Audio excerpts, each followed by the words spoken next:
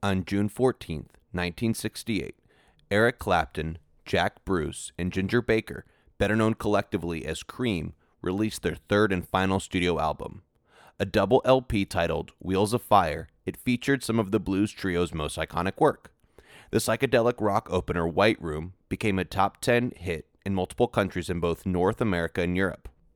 Clapton's wah-wah-infused guitar licks and solos in White Room exemplified the ongoing change in the function of the electric guitar in popular music.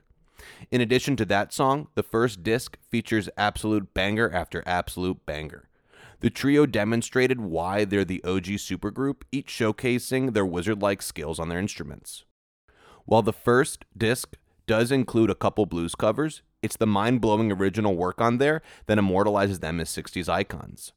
Although you could simply pigeonhole the record as blues rock, there exists a considerable amount of psychedelic rock, and I even hear some elements of folk rock, baroque pop, and even metal. But the first half of Wheels of Fire, the first disc I just described in detail, has literally nothing to do with this episode. In March of 1968, Cream performed several dates in San Francisco, California, notably at the Fillmore. The second disc from Wheels of Fire exclusively features performances from those gigs. The most notable and enduring of those performances is undoubtedly the opening track, their rendition of Crossroads. The roughly 4-minute song features a repetitive blues rock riff, a simple yet catchy melody, and perhaps the most basic beat from Ginger Baker on that album. The pinnacle of the song occurs at the 2-minute and 32-second mark when the sleepy blues tune awakes into an explosive jam featuring maybe Eric Clapton's best solo of his long career.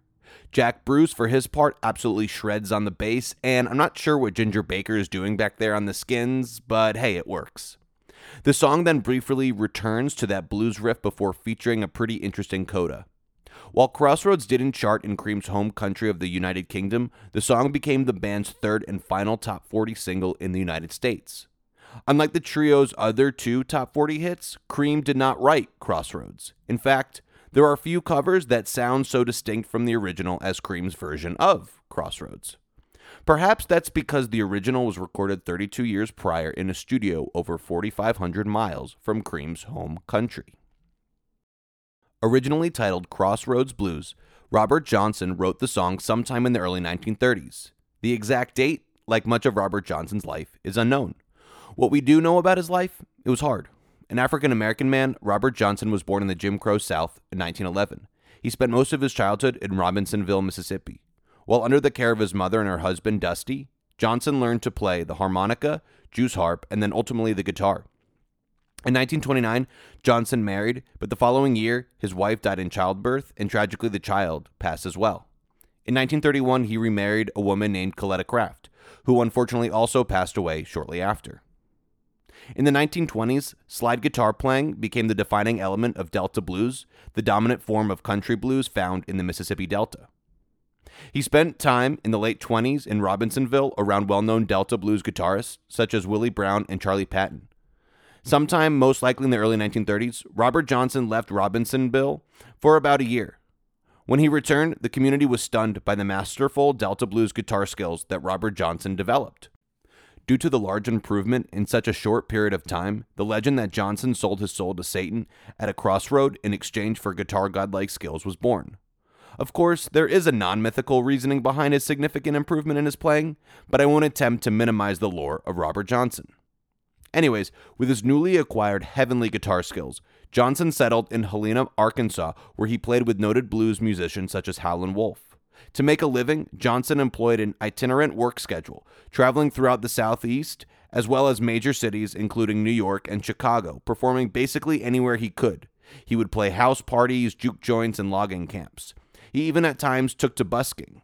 In addition to his own music, he would perform songs by other artists of different genres, such as Bing Crosby and Jimmie Rodgers. If you haven't heard of either of those guys, Bing Crosby sang White Christmas, and Johnny Cash did a cover of a Jimmie Rodgers song, so you know he was a big deal. The reason in 2023 anyone can appreciate Robert Johnson occurred during the years of 1936 and 1937 when in a hotel room in San Antonio, Texas, he recorded 29 original songs including Crossroads Blues and my favorite Robert Johnson song, Sweet Home Chicago.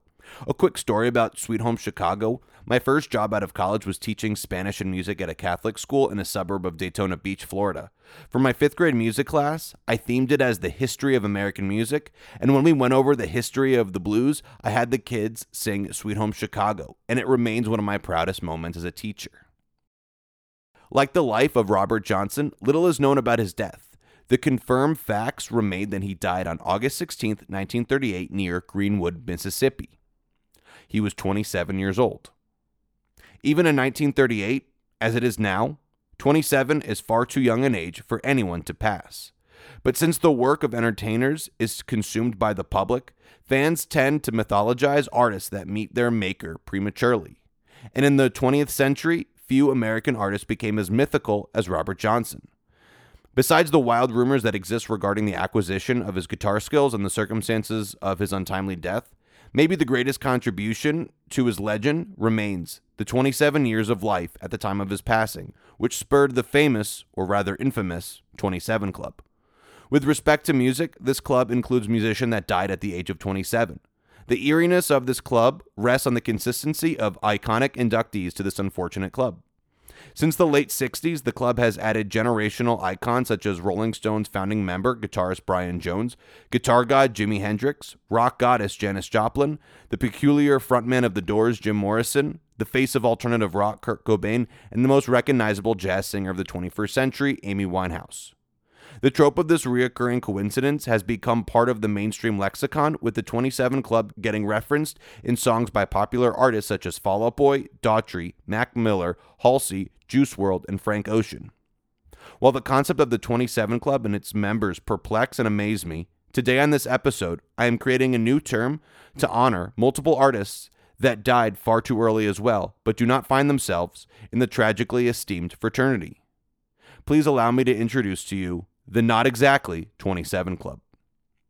I'm Dov Brenner, and this is Hot Cakes from a 90s Stand. Today I will discuss artists that died much too young, but either a bit before or after the age of 27.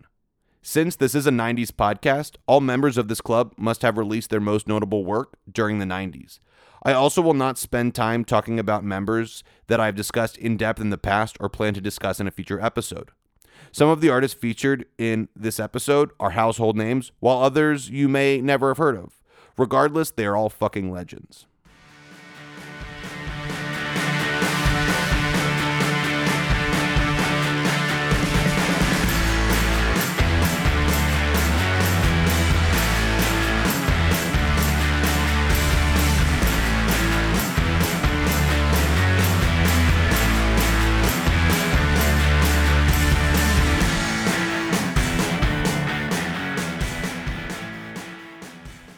It doesn't take many listens to this podcast to discover my love for Pearl Jam.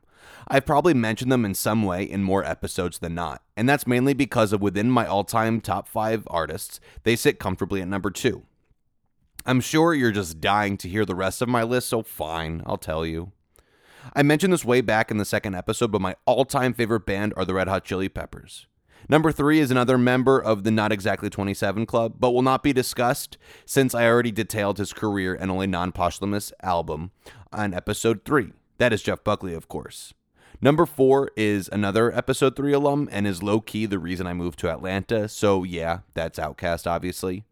My number 5 artist of all time is the only one amongst my all-time faves inactive during the 90s. In fact, this band broke up 20 years before the clock even struck midnight to enter the 90s.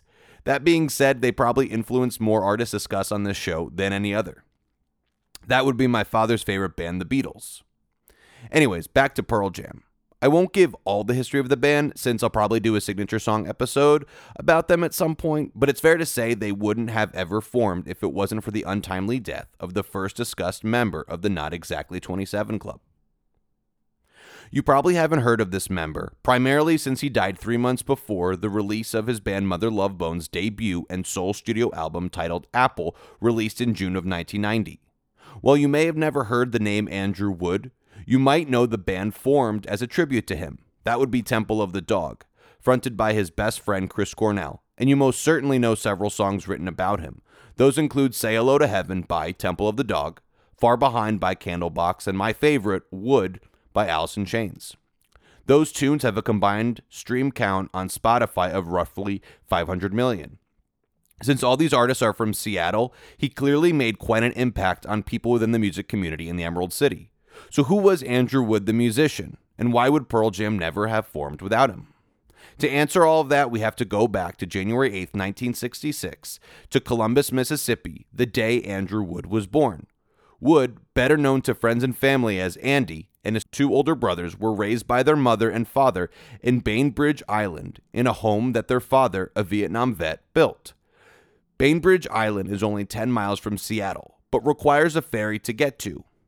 Andy's desire for the arts and the spotlight became noticeable to his family at just 3 years old when he unsolicitedly sang his own melody with his own words in front of the family. His mother would also overhear Wood have conversations with himself enacting interviews. It's fair to assume that Andy's obsession with music and showmanship came from his love for artists such as Glen Campbell, Elton John, and Kiss. He especially loved Kiss's 1975 album Alive. When his parents would run out to do errands as a kid, he would blast that album as loud as he possibly could. Then in 1977, he and his brother Kevin went to see Kiss perform. The two brothers were forever changed, as they both realized they wanted to be rock stars. In 1980, they formed a band with Andy on bass and vocals, Kevin on guitar, and their friend Regan Hagar on drums, calling themselves Malfunction. Ever the showman, Andy emulated his Kiss heroes, performing with heavy face makeup and giving himself the stage name Landrew the Love Child. With Kevin's cheetah-like speed on lead guitar, Andy's powerful vocals, and Regan Hagar's quick-tempo drums, Malfunction carried both metal and punk traditions. However, by 1986, when they received professional recording, their music had slowed down a bit, echoing the handful of Seattle bands gaining attention on the local music scene playing mid-tempo aggressive rock music. These 8 or 9 bands were given the label grunge, and a fraternity amongst these groups was established where friendly competition and mutual fandom reigned supreme. While it appeared that things in Andy's musical life were headed in the right direction, his drug experimentation that started as early as 12 turned into a dark vice. It got so bad that he went to rehab, where Wood communicated the turmoil in his life, including his dysfunctional family, abusive relationships, and emotional volatility. Andy was serious about getting clean, though, even giving all of his paraphernalia to his mom. When he got out of rehab, a number of beautiful changes occurred in his life. His friend Jeff Ament, who at the time was playing bass in another popular Seattle grunge band called Green River, got him a job at the cafe he worked at. And his friend Chris Cornell, who was playing in another grunge band in the area named Soundgarden, let Andy live with him in his house in Seattle, effectively ending his residence in Bainbridge Island. Also, Hagar set him up with a girl he met at a thrift store named Xana Lafuente. Andy and Lafuente would begin a romantic relationship. In addition, after leaving rehab, Green River broke up. With little going on with Malfunction, Andy and Regan Hagar joined forces with 3 members from Green River, bassist Jeff Ament, as well as guitarist Stone Gossard and Bruce Fairweather. Hagar was later replaced on drums by local Seattle hero Greg Gilmore. The 5-piece rock band called themselves Mother Love Bone after Parliament's 1975 iconic album Mothership Connection. Since all 5 members of the band had made a name for themselves in the local scene, a lot of excitement surrounded them when they started performing in the late 80s.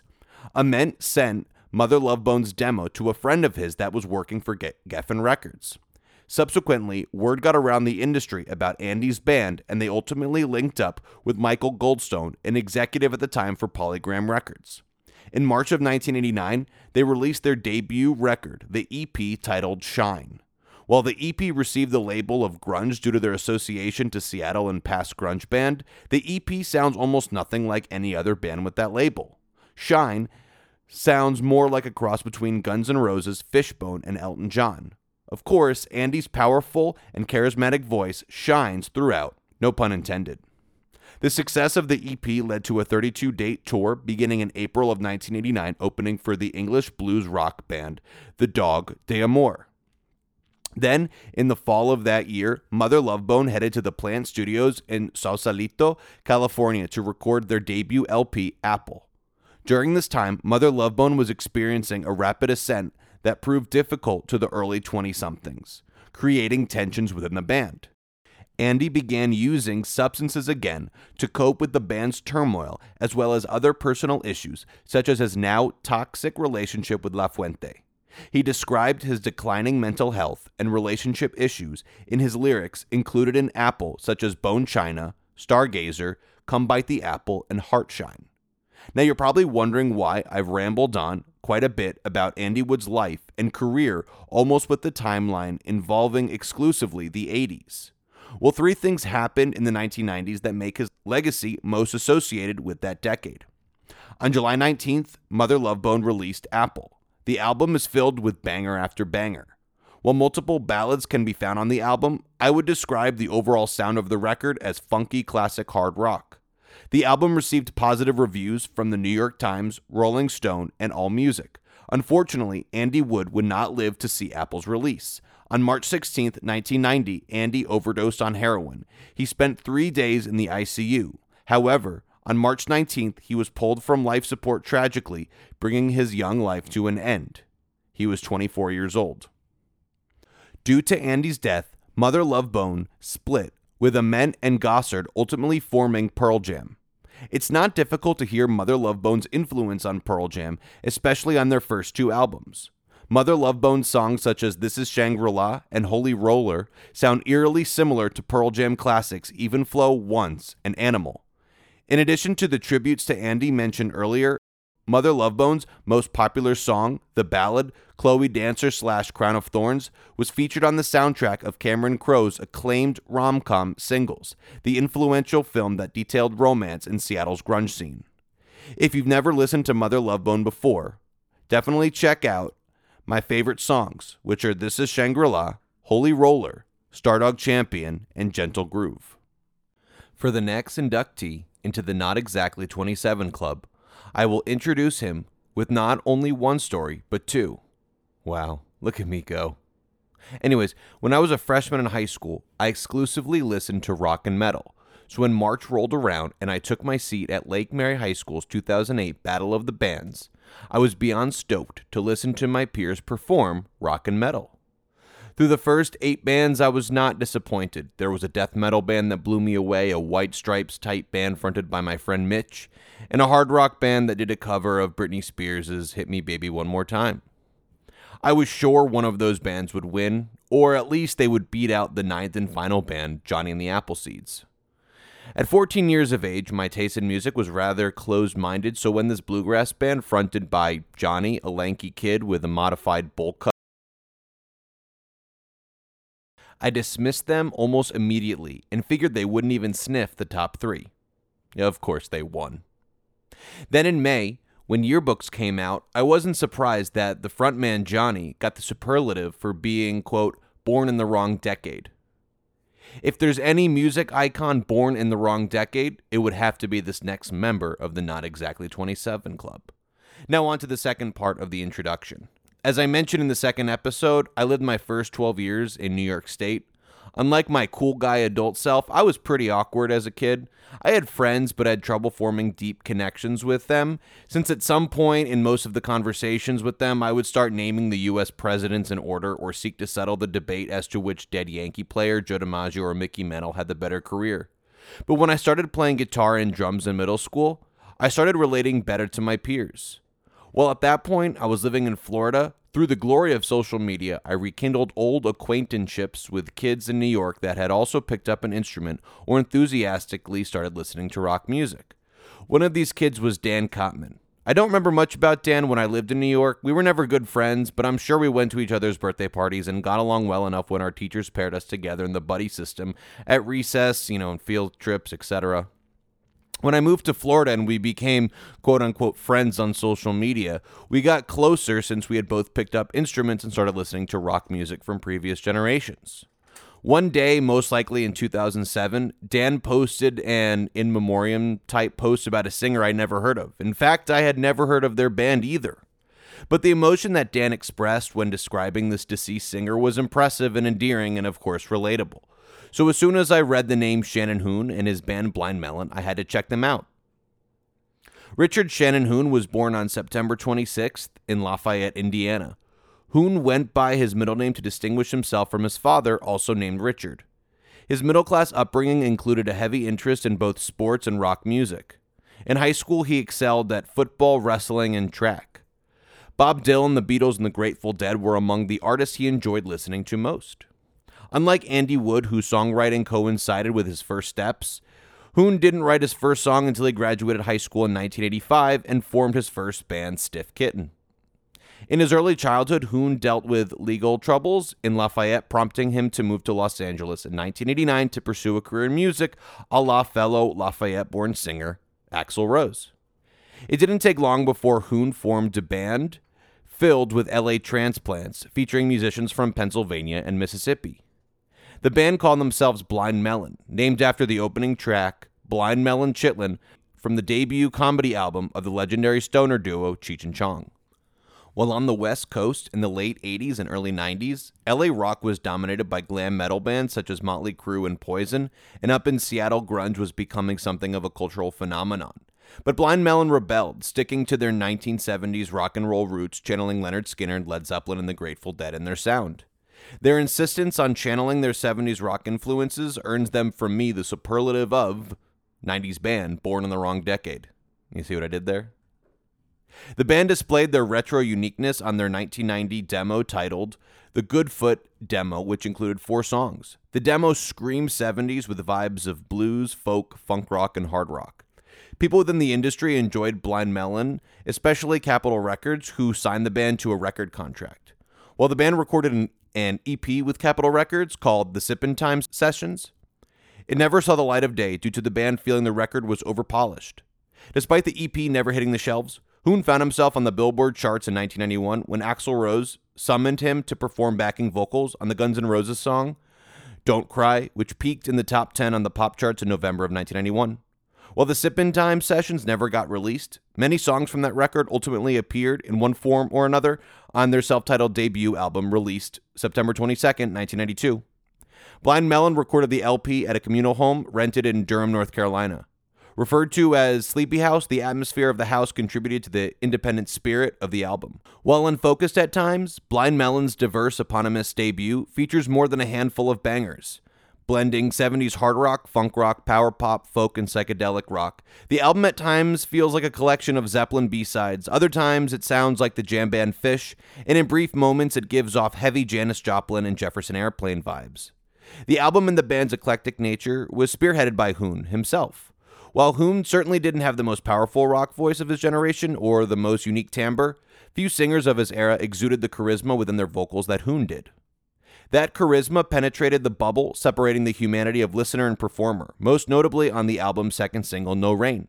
The deceptively radio-friendly tune blends folk rock and blues. While the song sounds happy and upbeat, Hoon sings explicitly of depression and loneliness. His vulnerability struck a chord with listeners as the single peaked at number 20 on the Billboard Hot 100 in November of 1993 and peaked at number 1 on the rock charts. The song also charted within the top 40 on the pop charts in Australia, Austria, Ireland, New Zealand, the UK, and Canada, where it hit number 1.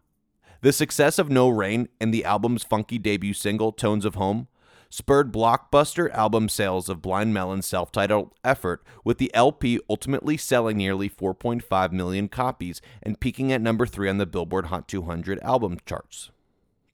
Hoon's life became tumultuous during the band's ascent. Naturally, Blind Melon's touring schedule increased exponentially, opening for iconic names such as Lenny Kravitz, Neil Young, and the Rolling Stones. During this time, Hoon's already existing mental health issues that he communicated openly not only in No Rain but also in other songs from Blind Melon such as Change and I Wonder, manifested itself subsequently in increased hard drug use. His dependency on substances perhaps led to erratic behavior on the road, culminating in arrests in 1993 and 1994 for indecent exposure at a show and for assaulting a security guard at the American Music Awards, respectively. His addiction and behavior led to touring stoppage for Blind Melon so Hoon could seek treatment. Following a stint in rehab, Hoon and Blind Melon headed to the French Quarter in New Orleans, Louisiana to get in the studio and record their follow-up LP titled Soup. Hoon's sobriety didn't last long as he failed to remember much of the recording process for the record. Soup came out nonetheless on August 15, 1995. Much darker and bluesier and more experimental than its predecessor, the album failed to appeal to critics and audiences with a huge drop-off in sales compared to its predecessor and a brutal 1.5 out of 5-star review from Rolling Stone. In a retrospective review, Stephen Shahori of the AV Club noted the lyrical themes Hoon employed on the album, such as birth, life, depression, remorse, death, and redemption. He also mentioned the diverse instrumentation on Soup, which included flute, harmonica, banjo, accordion, mandolin, trumpet, tuba, and the kazoo.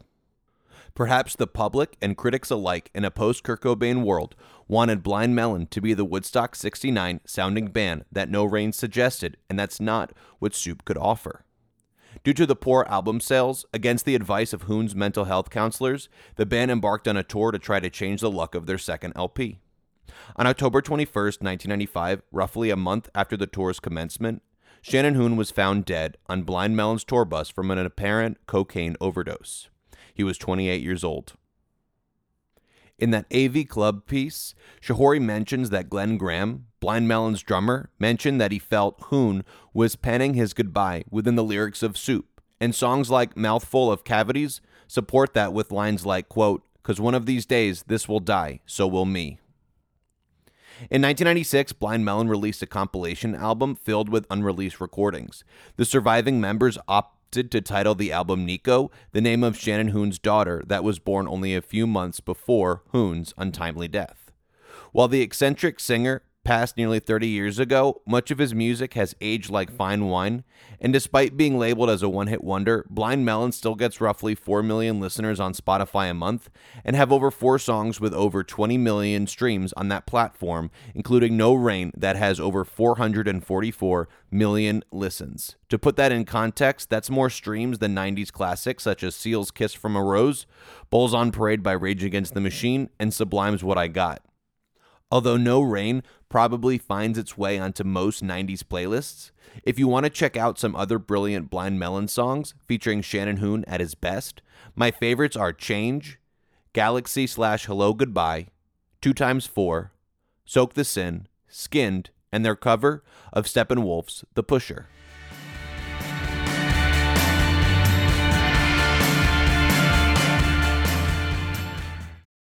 As I mentioned back in the first episode, my fandom of Nirvana set the tone for the rest of my discovery of music during middle school. It's when I first heard the terms alternative rock, metal, and grunge. My love for Nirvana and the Foo Fighters implored me to explore other bands with similar vibes. I somehow stumbled upon this website called digitaldreamdoor.com. The website dedicates itself to creating lists, ranking categories of different media, most notably music. If you know me, you can imagine how often I flocked to this webpage, not only to see where these presumptive gods of music judging ranked my favorite artists, but also to discover other artists. Besides Nirvana, I remember Pearl Jam receiving the highest ranking on basically any list having to do with the 90s, so I checked them out, and as you know, I love them. One list on this website was for the greatest rock singers of all time. They listed Chris Cornell of Soundgarden pretty high, and I had heard of his band a few months prior when Soundgarden was listed at number 14 on VH1's list of the greatest hard rock bands of all time, so I checked them out and loved them too. So of course I needed to know more about Pearl Jam and Soundgarden. The holy Bible of public information known as Wikipedia described them as grunge, a term I first learned when I heard it used to describe Nirvana. On both Wikipedia articles, those 3 bands were grouped together as part of the quote-unquote Big Four of grunge. The other band mentioned as part of that list was a group called Alice in Chains. Now, I hadn't given them a listen yet because when I first read about them, I kept seeing them described as the heaviest of the grunge bands. In early 8th grade, I hadn't quite reached my metal era yet, so I was reluctant to give them a listen. But as a self-identified enthusiastic grunge fan, I acquiesced and got their greatest hits album. I certainly didn't regret it, as I thoroughly enjoyed their music and wasn't put off at all by their heaviness. If anything, I thought it gave them an edge, making them accessible to metal fans not really into alternative rock. Quickly, my favorite thing about Alice in Chains was the lead singer's mythically powerful vocals and unique timbre. To that point, I honestly felt that he was the best male singer I'd ever heard. I went to my now established website, Digital Dream Door, to see where that vocalist ranked among the website's greatest rock singers.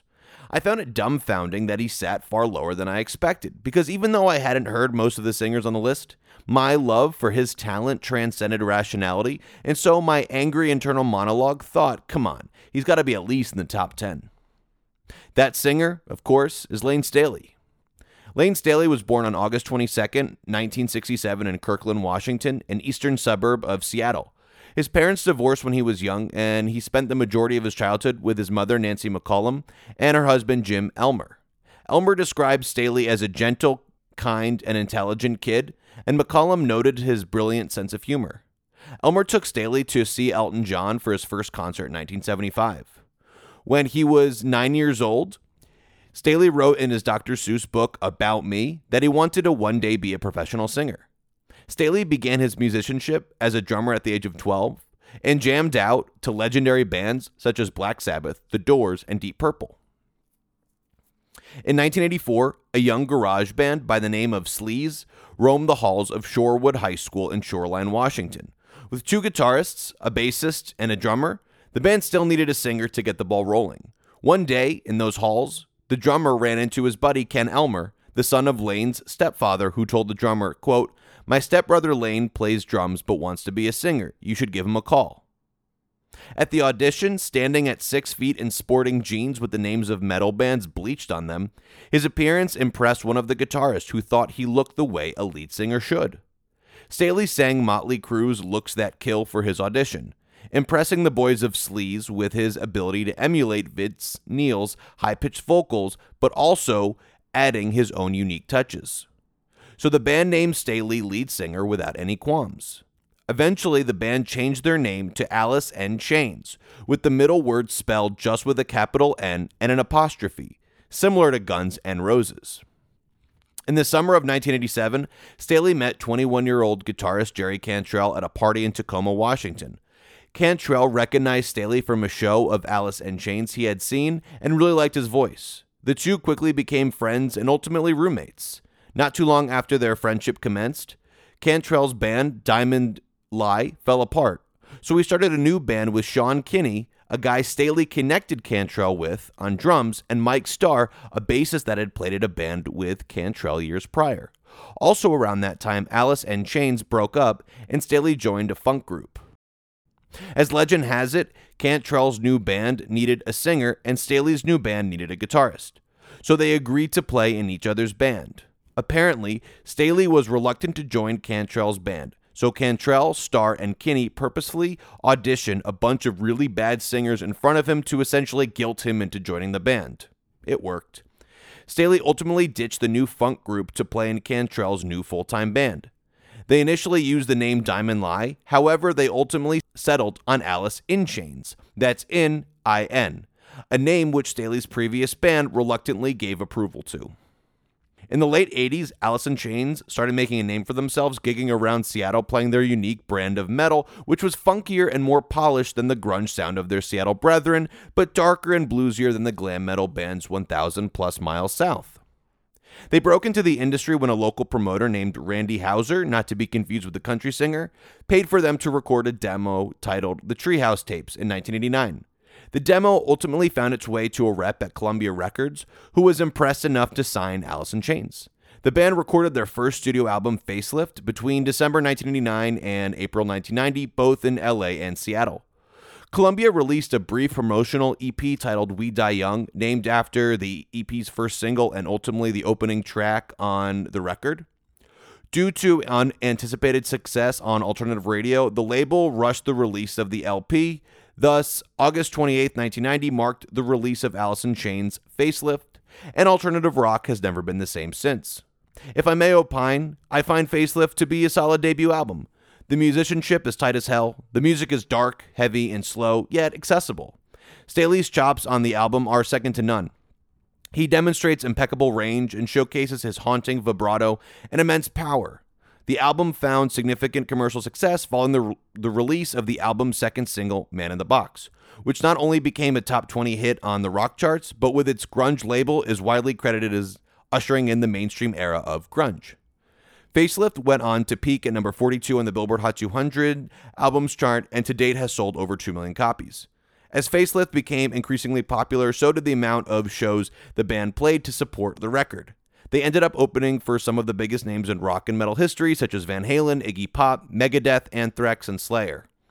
During this time, the combination of increased fame, earnings, and free time on the road led to the members of the band messing around with hard drugs. Amongst their growing substance use, the band completed touring and headed to Malibu to write their next record. According to Cantrell, the artistic direction during their rehearsal sessions headed towards aggressive instrumentals and heavy lyricism, in turn creating an artistic improvement that he likened to the growth between Nirvana's Bleach and Nevermind. The band began recording their second LP, Dirt, in April of 1992. They recorded in multiple studios, splitting their time again between Seattle and the Los Angeles area. While recording in Southern California, they had to slam the brakes on the project in late April of that year when the riots began in response to the verdict in the Rodney King case. The band briefly fled to the desert with the bassist and singer of Slayer to hang out until the riots subsided. The band returned to the studio and recorded until midsummer. While recording, Staley created a shrine for inspiration inside the recording booth that included candles and a picture of the Last Supper. Alice in Chains released Dirt on September 29, 1992. The album received praise from critics and sold incredibly well among the public. Dirt received 4.5 out of 5 stars from AllMusic, a 5 out of 5 score from Kerrang, and an A rating from Entertainment Weekly. Commercially, the album septupled the chart position of its predecessor, peaking at number 6 on the Billboard Hot 200. Septupled is a word, I promise. To date, the record has sold roughly 5 million copies. To call Dirt anything other than a masterpiece is to not know the meaning of the word. The record is one of those few albums where every song is brilliant and there are pretty much no skip-overs, except for the rather silly interlude sandwiched between the songs Godsmack and Hate to Feel. Musically, the album has moments like Down in a Hole as well as Wood, which sound like vintage grunge. The other two genres often used to describe Dirt include sludge metal, which can be found on songs like Sick Man, and doom metal, which probably would be the flavor I most associate with the album. Doom metal rears its ugly yet breathtaking head on songs like Junkhead, Rain Would I Die, and most notably on Rooster, the 6+ minute Vietnam War themed tour de force. Both Cantrell and Staley took care of the vast majority of the writing, with Staley writing most of the songs on the album's second half, which actually has a semi-conceptual element to it. From Junkhead to the album's penultimate track, Angry Chair, Staley pens a narrative detailing the dangerous trajectory of hard drug use, with the protagonist in the former experiencing the intense euphoria from the quote-unquote dragon. However, by the end of the story in Angry Chair, the protagonist has confronted the deepest depths of addiction and resides in a, quote, field of pain. Vocally, Staley puts on a goddamn clinic. I would point out the vocal highlights on the album, but his pipes are on point in every song. Cameron Maxwell of Medium.com described his vocals on the record as, quote, booming, which is probably the best adjective for his voice.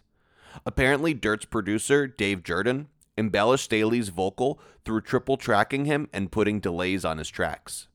Since the success of Dirt catapulted Alice in Chains to rock and roll gods, they endured another grueling tour schedule, and Staley was not the only member of the band to suffer from addiction. Bassist Mike Starr's drug addiction became so bad he was dismissed from the group and replaced by Mike Inez, known for his work with Ozzy Osbourne. In September 1993, the new lineup entered the London Bridge Studios in Seattle to record what would be, in my humble opinion, their last great record with Staley as frontman. The band entered the studio with no material and in 1 week wrote, recorded, and self-produced a 7-song acoustic EP titled Jar of Flies, which demonstrated the versatility of the band. Jar of Flies came out on January 25, 1994, and made history becoming the first EP to ever hit number 1 on the Billboard Hot 200. Like I said, the album is acoustic, but it doesn't sound like merely a stripped-down version of their metal vibes. It maintains the darkness and slow tempo, but leans heavily into Cantrell's blues roots and the haunting harmonies between Staley and Cantrell. Staley wrote most of the lyrics on the album, detailing his continuing suffering in the face of his crippling heroin addiction. One of the most enduring songs from the EP, Nutshell, is an intense and painfully vulnerable cry from Staley with lines like, quote, my gift of self is raped. And as a consequence, he morosely proclaims, quote, if I can't be my own, I'd feel better dead. Even when Staley didn't write the lyrics, his drug addiction was front and center. In the album's fourth song, No Excuses, Jerry Cantrell writes a beautifully platonic love song for Staley, encouraging his recovery while also lamenting the strain that Staley's drug use had put on their friendship. Maybe it's symbolic, maybe it's not, but Staley and Cantrell sing the entire song in tandem, perhaps standing in solidarity with each other through both Staley's heroin addiction and also Cantrell's alcoholism. Either way, the song resonated immensely with rock audiences as the song became Alice in Chains' first #1 hit on the rock charts and only #1 with Staley on vocals. Following the release of Jar of Flies, Staley went to rehab to try to kick his addiction. Not too long after finishing rehab and newly sober, Pearl Jam lead guitarist and recently recovered addict Mike McCready invited Staley to front his new project, a supergroup called Mad Season. McCready's hope was that being around sober musicians would help Staley. Mad Season released their sole studio album titled Above on March 14, 1995. While not matching the success of Alice in Chains' most recent two records, Above peaked at number 24 on the Billboard Hot 200 and featured the beautifully written River of Deceit, a subdued bluesy number which peaked at number 2 on the rock charts and to date has roughly 58 million streams on Spotify. A month following the release of Above, Alice in Chains got into the studio in Seattle to record their final full-length album with Staley.